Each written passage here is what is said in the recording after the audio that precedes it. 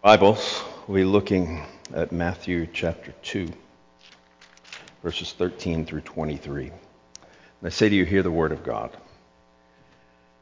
Now when they had departed, behold, an angel of the Lord appeared to Joseph in a dream and said, Rise, take the child and his mother and flee to Egypt and remain there until I tell you, for Herod is about to search for the child to destroy him.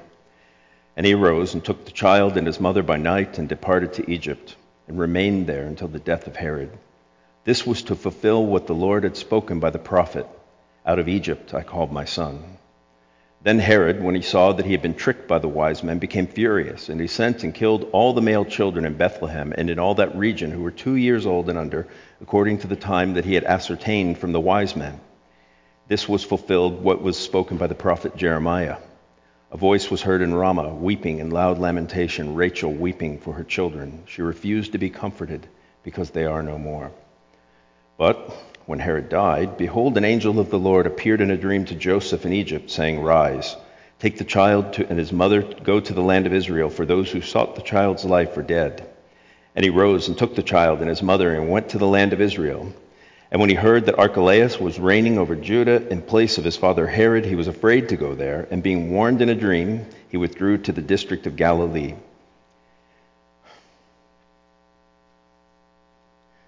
And he went and he lived in a city called Nazareth, so that what was spoken by the prophets might be fulfilled, that he would be called a Nazarene. This is the word of the Lord. Let me pray for us. Father, I pray this morning that you would come and that you would open the eyes of the blind and the ears of the deaf. I pray that you'd be in my head and in my thinking and in my heart and in my understanding and in my mouth and in my speaking. In Jesus' name we pray all of these things. Amen and amen.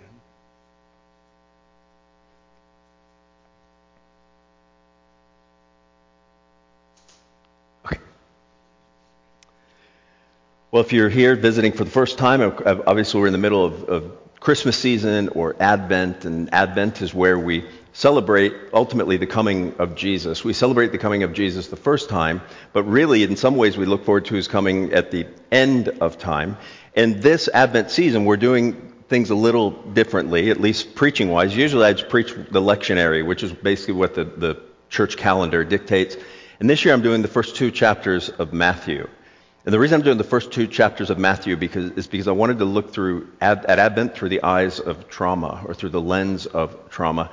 And as we've looked at the book of Matthew, I hope up to this point you've seen there's a lot of traumatic things that are happening in and around the birth of Jesus, which leads me to my first question today. The first question is this: how are Rudolph, the red-nosed reindeer, and Jesus alike? What do they have in common? On the surface of it, you say it's stupid. One's real and one's not. On the other hand, if you begin to think, Judy and I watched it last night again, by the way, and it just as a side note, after doing like a year of trauma counseling, like Santa's pretty like bad, and Rudolph, like, I don't know if I want to watch it again. I was a little bit horrified.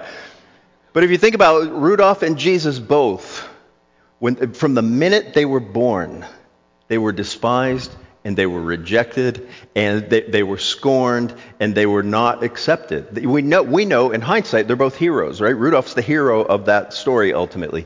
Jesus is the hero of our story. It's easy to forget that the world that they enter into was not just difficult, but the world they entered into was particularly hostile to them.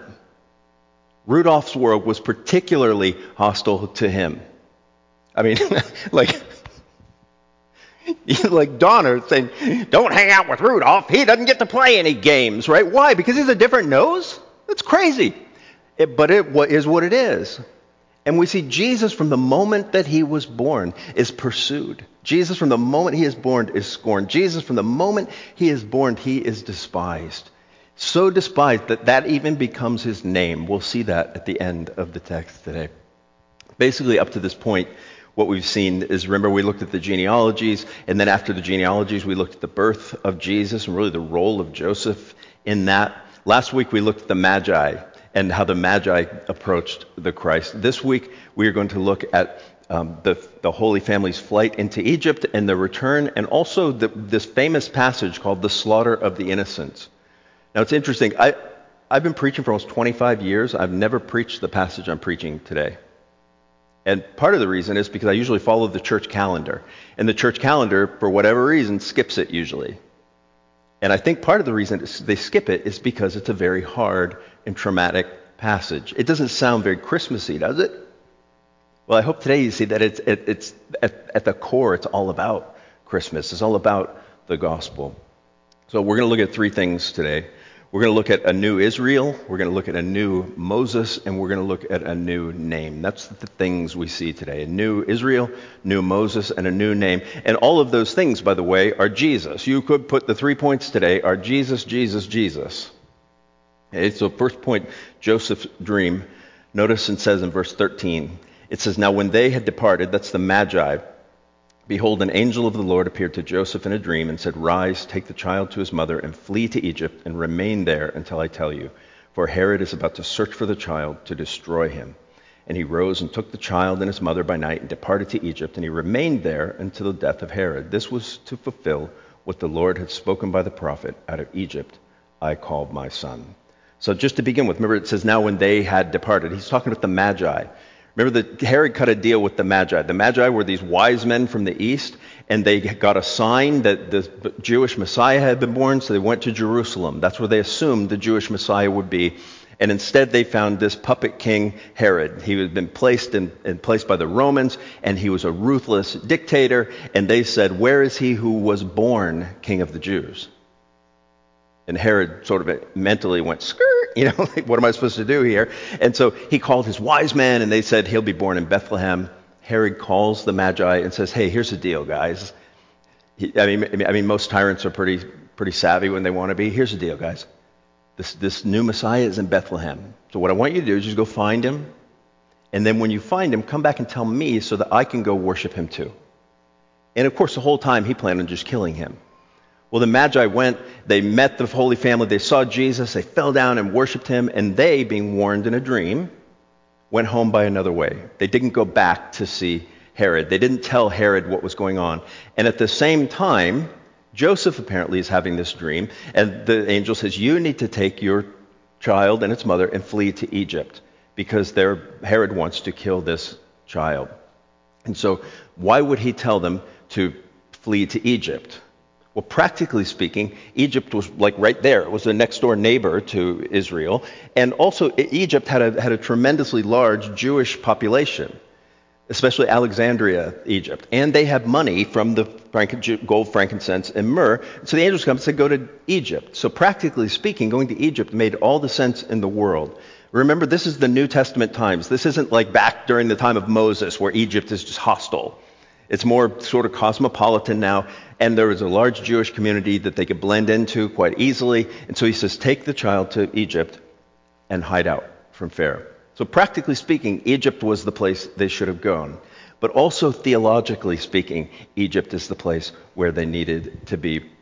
And notice what he says in verse 15. It says, "They remained in Egypt till the death of Herod. This was to fulfill what the Lord had spoken by the prophet. 'Out of Egypt I called my son.'" So Matthew cites Hosea chapter 11, verse 1. He says, "This was to fulfill, 'Out of Egypt I called my son.'" Now, we're going to see lots of prophecies here, and it's going to be helpful for you to keep in mind that when Matthew cites a prophecy, he's not saying it was predicted and it was fulfilled, right? Most people, when they talk about prophecies in the New Testament, and they're like, there are all these prophecies, they were predicted, they were fulfilled. When Hosea wrote that, he wasn't predicting anything. He was telling a story about Egypt, and he was telling a story about Israel, and about Israel's relationship to God, and God's relationship to Israel. And God's relationship to Israel was quite tenuous. And in other words, in Hosea 11:1, it says, "Out of Egypt I called my son," and then immediately we begin to hear about what a horrible son Israel was. Remember, Adam was God's firstborn son. Israel was called God's firstborn son. And God's firstborn son was horrible. God's firstborn son came out of Egypt, and all they did was complain and be disobedient. And so, if you think about it, like I was I've watched, I'm already way caught up on this, but on Netflix, one of my favorite binge series is Greenleaf. I don't know if you've seen Greenleaf.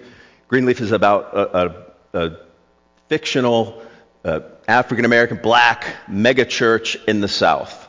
And this family runs the whole, the dad is the pastor and the mom's the executive pastor and the daughter's the worship leader. And it's huge. It's like tens of thousands of people. And one of the things you see in the course of the series is whenever people greet each other, they say, God is good. And how do you respond to that? All the time. God is good. All the time. That's how you know it's fictional. Because people in church don't act like that. At least not most of the time, and at least not if they're being honest. People in Israel didn't act like that. Imagine ancient Israel, you're walking up and see somebody, God is good, and they'd say, yeah, but you tasted the manna? I don't know about that. Or church, right? God is good. Yeah, can you believe they're making us wear masks? Come on. Can we talk about that? It's not this robust, back and forth. Israel wasn't like that. The church, generally speaking, isn't like that. We have positive moments, but generally speaking, we don't tend to be excited about God. We don't tend to be zealous. We don't tend to think that He's always out to do us good. That's a problem. And when Matthew says, out of Egypt I call, this was to fulfill the words, out of Egypt I call my son, he basically is saying that Jesus is actually the fullness of these words. That Jesus, what we see Jesus doing here, God doing in and through Jesus is going down into Israel, and figuratively speaking, theologically speaking, He is going to relive the life of Israel. Right? Israel went down into Egypt, and they sojourned there for a time, and then they came out. Jesus is going to go down into Egypt, and then sojourn there for a while, and then come out. Historians call that recapitulation. He's going to recapitulate the life of Israel in Egypt. And He does that because He lives the life that they should have lived. The life that they should have lived, they failed at miserably. The life that they should have lived, the blessings that they should have embraced, the praise that they should have given, they failed. Jesus, on the other hand, will fulfill all of those expectations. Jesus will live the life that they should have lived. Does that sound familiar to you? Because the same thing is true of us. Jesus lives the life that we should have lived. We often think, if you're a Christian or you just have a little contact with the Christian faith, or even if you grab someone on the street and say, hey, what did Jesus do? If they're educated at all, they say, well, I guess He died for people's sins, right? He died on the cross. And that's true. But just as important as Jesus' death on the cross is the life that He lived before, because He was living that life also in our place. So He lived His life in our place, and then He died His death in our place. And at the end of the day, the same is true for us. And basically, what is our part in all of this? Our part in all this is to believe. Our part in all this is to have faith that what Jesus has done, our part is to say, okay, Jesus lived the life I should have lived, and He died the death that I should have died, and that is enough, that God is satisfied with that. And if God is satisfied with that, I don't have to keep walking through life looking over my shoulder, wondering if I've done enough, wondering if I've been a good enough person. Trust me, you haven't been. But that's okay, because Jesus was good enough on your behalf. And our part is believing. Would you believe that? If you're visiting, you ever heard that before? Would you consider that? That you can live a different kind of life. You can live a life that's actually free of guilt and shame. A life that is becoming more and more, instead of struggling to be free, you can now be free to struggle. And another reason I think Matthew inserts these prophecies in his text is to remind us that God has been at work long before this ever started to happen. In other words, what's happening with Jesus isn't just some new thing. It isn't plan B or plan C or plan D or plan L, whatever it is. It is the original plan. God has been thinking about this plan since the beginning of time, and He has given clues along the way of how it's going to pan out. One of the ways it would pan out is that Jesus would sojourn down into Egypt and basically become the new Israel. And then He would also come out.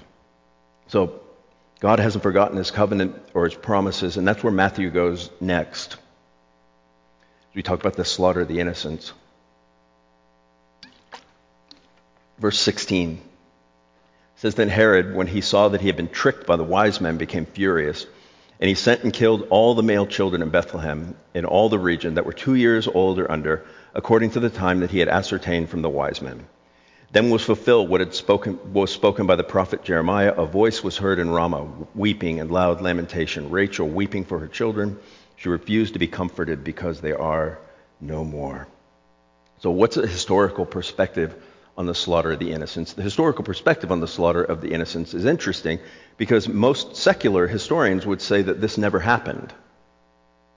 Most secular historians say, well, you can't find this story in any other place outside the New Testament, and because of that, we don't think it happened. So if that's true, that it didn't really happen, then Matthew is like the worst salesman of all time. Right? I mean, think about it. You're trying to sell this thing. You're trying to sell the story of Jesus, and you're going to insert a story that you're not even sure is true about babies being killed? I wouldn't do that. So I think it's probably true. In fact, I know the Bible says it's true. So the question isn't if it didn't happen or why didn't they do it. I mean, well, let me talk about that for a second. Why wouldn't it be recorded? Basically, it wouldn't have been recorded because, one, it was done in secret or secretly. Herod didn't announce it from the rooftops, go kill all the children in Bethlehem, which, by the way, Bethlehem and their surrounding regions, they estimate was probably no more than 1,000 total residents. And when you boil that all down, it would have probably been between 10 and 20 children. So we tend to think of slaughter of the innocents like Herod was going through and there were just thousands and thousands of babies. It was probably like 10 or 15 maybe, which is horrible if that's your family. But in the big scope of things with Herod, let me tell you how bad Herod was. How bad was he? Herod was so bad that basically he killed, before his own death, he killed the last of the Hasmonean dynasty, which was a Jewish high priest. He killed half of the Sanhedrin. He killed 300 of his own courtiers. Get this, he killed his own wife, his mother-in-law, and 3 of his own sons. To kill 10 or 15 babies from an obscure village in secret would have been like a slow mourning for Herod. So I'm not surprised that the secular historians of the day didn't make that out as like it's a big deal. So the question is, we can understand why they wouldn't record it, but why did Matthew record it? Why was it important for him to record it? And there are a few reasons I have here. One is it establishes Jesus as a new Moses. Basically, if you look at this, it says, Herod saw that he'd been tricked by the wise men, became furious, sent and killed all the male children in Bethlehem and all the region that were 2 years old and under, according to the time that had been ascertained from the wise men. That sounds much like the story in Exodus, right? That in Exodus you had a hostile Pharaoh who was trying to kill the one who was sent to deliver God's people before he could even make it out of the womb, or shortly after he made it out of the womb. And what Matthew is telling us, that story is being relived in the person of Jesus. That just as Pharaoh tried to kill Moses, so this new Pharaoh, Herod, is trying to kill the deliverer of God's people. And just as Pharaoh failed to kill the deliverer of God's people, Herod will fail to kill the deliverer of God's people. He will escape. He will go into the wilderness and he will come back and he will lead his people out of bondage and into freedom. Because Jesus is not only the new Israel, he not only represents and relives the life of God's people, those who would be delivered, but he also is the one who will do the delivering. He identifies with those needing saved, and he is the one who actually accomplishes salvation. He is both man and God. What else do we know? It shows us that Jesus is the one who would end his people's exile. Right? You have to, in some ways, to understand the slaughter of the innocents and to understand, I think, what Matthew is getting at here, you have to understand the Israel's exile and what happened there. So first of all, Rachel. Notice it mentions the Rachel here. It says that Rachel, that was fulfilled by the prophet Jeremiah, a voice was heard in Ramah, weeping and loud lamentation, Rachel weeping for her children. She refused to be comforted because they are no more. Now, a few things. Rachel weeping here is figurative. Remember, Rachel was the wife of Joseph, and she was known to be the mother of Israel. People thought of her as the mother of Israel. She was buried somewhere near Bethlehem. And in Jeremiah, the picture is that as Israel is being taken away into exile, especially the children, remember, they took the youngest and the brightest and the best, and as they are being dragged away into exile, past Bethlehem, past Rachel's grave, that she is weeping for them as they are going by, that she's weeping for her children Israel, and that they are no more, that they're not going to return. Now, here's what's interesting. This passage in Jeremiah is one of the most encouraging passages in the whole Bible. This quote from Jeremiah comes from Jeremiah chapter 31.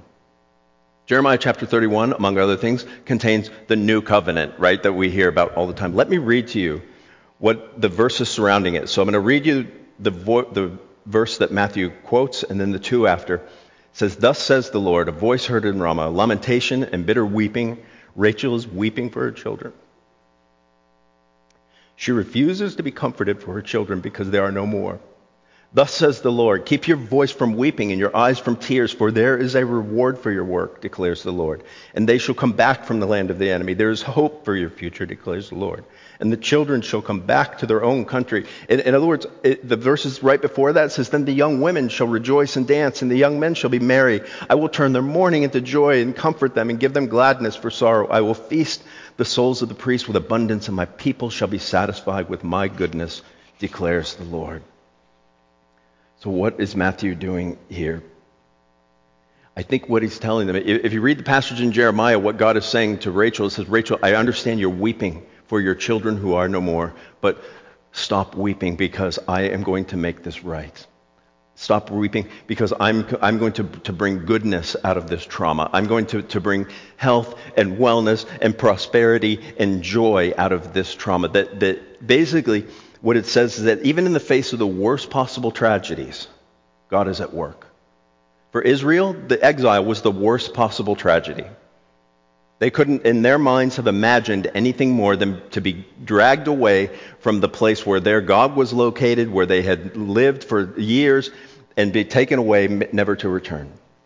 But what Matthew, I think, is saying here, that we should understand that in all of these events surrounding the birth of Jesus, all of this trauma, that even when things seem to be at they couldn't possibly be worse, that God is still at work.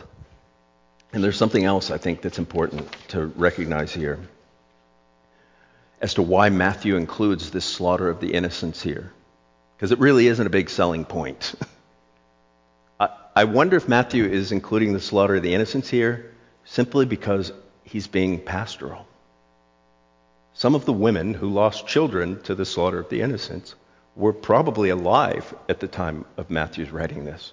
They were probably older. They're probably maybe grandmothers or great-grandmothers by that time. And imagine them hearing the story of Jesus and all that comes to their mind. "That's why I lost my baby. My baby was killed because of him." I think Matthew is acknowledging their trauma, right? You can't deal with trauma and abuse and things like that until you begin to start acknowledging it. And Matthew acknowledges it.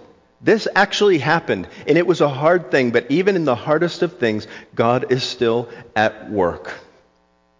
Right? I can't imagine anything worse than losing a baby in many ways. Judy and I had lost a baby 25 years ago. It was a miscarriage right about the end of the third trimester. And I still think about that. I do. Now, would I change it? No. Because the baby we had right after that, we wouldn't have had, and that baby is Mercy. For those of you who don't know, that's her name. My child Mercy became. And so what about the child we lost? I don't know, but I have to believe that God is working in and through all that for my good and His glory. So I understand it's hard, and you have to acknowledge those things sometimes. It also tells us something about Jesus, the slaughter of the innocents, and this whole idea here. Let me show you something.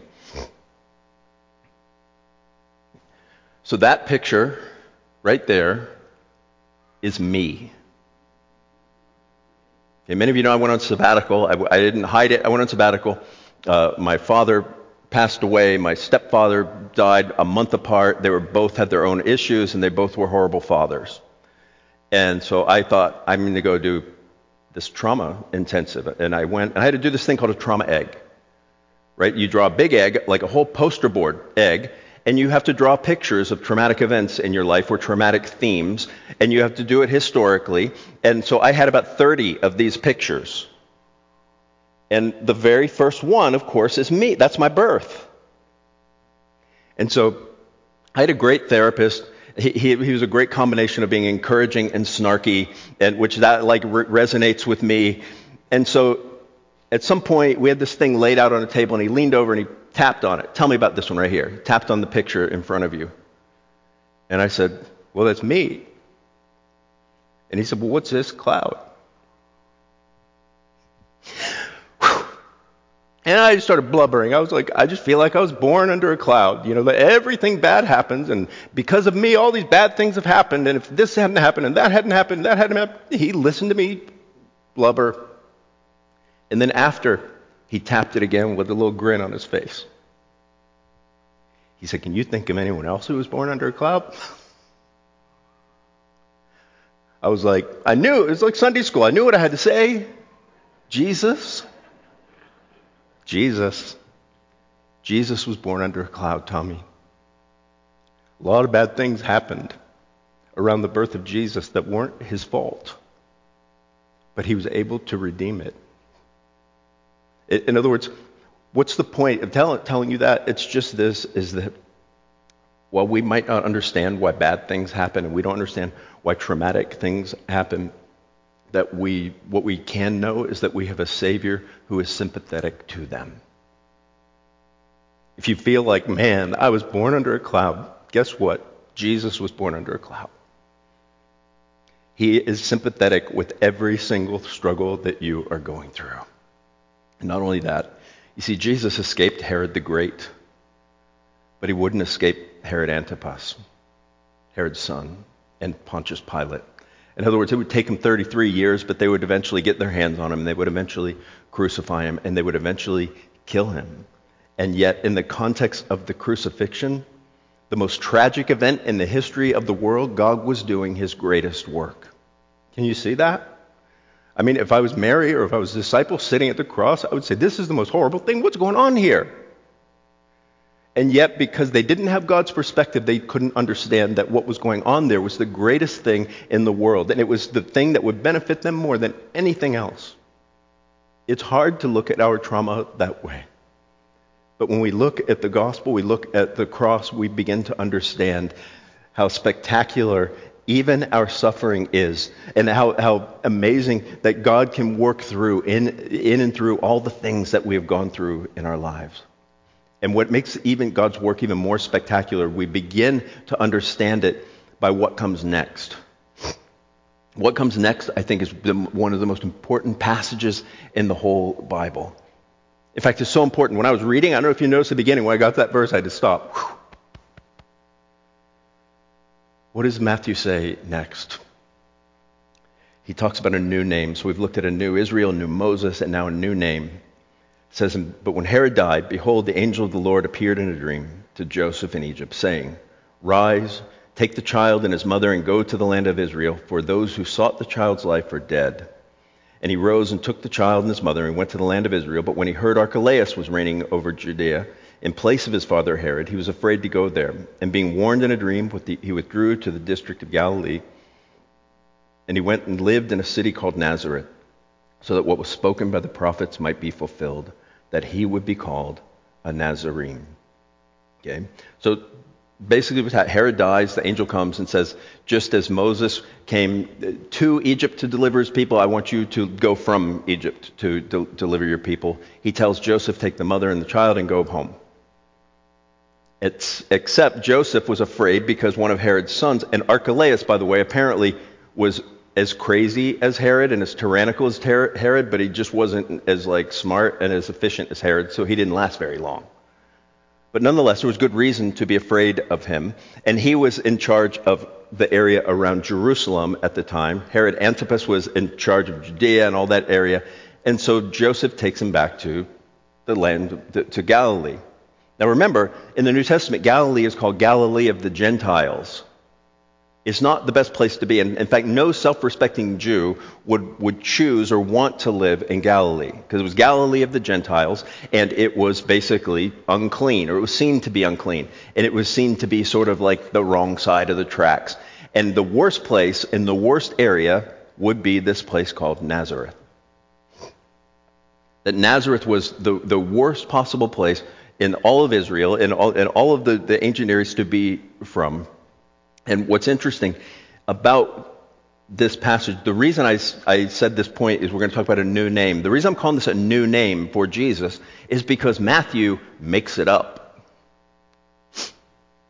Matthew, the verse that he quotes here, he says, "It fulfills the prophets that he shall be called a Nazarene," is nowhere in the Old Testament. Matthew made it up. All right, case closed, let's go home.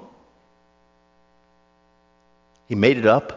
But it is the most brilliant thing I think I've ever seen. Notice he says that Matthew saying he will be called a Nazarene fulfills what the prophets said about him, not the prophet. In other words, Matthew doesn't claim to be quoting one single prophet. He doesn't say, I was reading Isaiah and Isaiah said this. Or I was reading Jeremiah and Jeremiah said this. What he's saying is that all of the prophets said that Jesus would be this. All of the prophets said that he would be a Nazarene. And the Nazarene, by the way, very simply, is just what you call a person who is from Nazareth. Right? If you're from Washington, you're a Washingtonian, right? If you're from Oregon, you're an Oregonian. If you're from Florida, you're a Floridian. And if you're from Nazareth, you're a Nazarene. And Matthew said all of the prophets were pointing to this one thing, that he shall be called a Nazarene. Why is that important? It's important when you begin to look at what the prophets said about him. You see, on one hand, Nazareth was this place that was despised and scorned and rejected. Right? Remember when Nathanael heard about Jesus and John? The other disciples come and said, "We found the Messiah. He's from Nazareth." And Nathanael went, "Seriously? Can anything good come out of Nazareth?" And they said, "Come and see." That was the attitude toward Nazareth. Nazareth, by the way, I don't know if it's okay to say this, but Nazareth in Jesus' day was the N-word. Right? You know how like in our day you don't call anyone that. Rightly so. In Nazareth, you only called someone that if you really meant to put them down and to scorn them and shame them. You would never call anyone a Nazarene. So what did the prophets say that would make Matthew think that Jesus should be called a Nazarene? Well, remember Zechariah chapters 9 through 12? It talks about Messiah is going to come. He's going to seek his sheep, but his sheep are going to reject him. And that he will be smitten by God, and that his people will also slay him. Let me read to you what it says in Isaiah chapter 53. Remember Psalm 22 is another one where he says God has forsaken him. Here's Isaiah 53 says this: "Who has believed what he has heard from us? And to whom has the arm of the Lord been revealed? For he grew up like a young plant, like a root out of dry ground. He had no form or majesty that we would look at him, no beauty that we should desire him. He was despised and rejected by man, a man of sorrows and acquainted with grief, and as one from whom men hide their faces. He was despised, and we esteemed him not. Surely he has borne our griefs and carried our sorrows, yet we esteemed him stricken, smitten by God, and afflicted. But he was pierced for our transgressions and was crushed for our iniquities. And upon him was the chastisement that brought us peace, and with his wounds we are healed. All we like sheep have gone astray. We have turned every one to his own way, and the Lord has laid on him the iniquity of us all." Think about this. That to be from Nazareth was to be despised and to be scorned and to be looked down upon. And Jesus took that as his name. In other words, he could have said, when people said, "Oh, there's Jesus of Nazareth," he could have went, "I'm not from Nazareth. I was born in Bethlehem. Jesus of Bethlehem. That's what I want you to call me. I don't want you to call me that N-word." Jesus not only lets people call him that, he embraces it and he owns it. And what does it mean that Jesus embraces and owns the worst possible name? That means that Jesus is accessible to anybody. In other words, Jesus went to the very bottom. He said, here's the way I want you to look at me. Here's how I will be named as if I were a person at the very bottom of the socioeconomic scale, the very bottom of any caste system, the very bottom of anything. Jesus goes all the way to the bottom, and because Jesus is all the way at the bottom, what that means is he is accessible to anybody. Let me ask you this. Do you think you're a terrible sinner? Do you carry around a lot of guilt, shame? Jesus isn't surprised by that. Jesus is not afraid to be associated with you. Most people, at least in my experience, think, gosh, man, if people knew my sins, they wouldn't talk about being forgiven all the time. But you know what? Jesus isn't afraid of your sins. And not only is he not afraid of your sins, he's not afraid to take them on himself and give you a new record of righteousness. He's not afraid to take your shame upon himself and give you a new record of esteem in the eyes of the Father. Why wouldn't you take that? How couldn't you take that? He takes our sins and our disgraces that we might have the approval and esteem in the eyes of God. I'm going to close with this. You know, one of my favorite books, it might be my favorite book in the world, is a book by Frederick Buechner entitled The Book of Beb. And the Book of Beb is he's a preacher, and as you read it, you laugh and you cry, and sometimes you think, man, this guy's a charlatan. And other times you think, wow, he gets it more than most people. And he always sort of like catches you off guard. And so the passage, I want to read you this passage from the Book of Beb, where he's been at Princeton, and he's trying to evangelize people at Princeton, and he gets in a fight with this atheist professor. And the atheist professor tries to throw him off, tries to confuse him, or tries to scare him away by using a four-letter word that rhymes with spit. I checked with the editorial council at my home, and I was informed that I shouldn't read it like that. So I'm going to replace that word with the word crap. Okay? So this is Leo Beb explaining to his son-in-law this discussion he had with this atheist professor.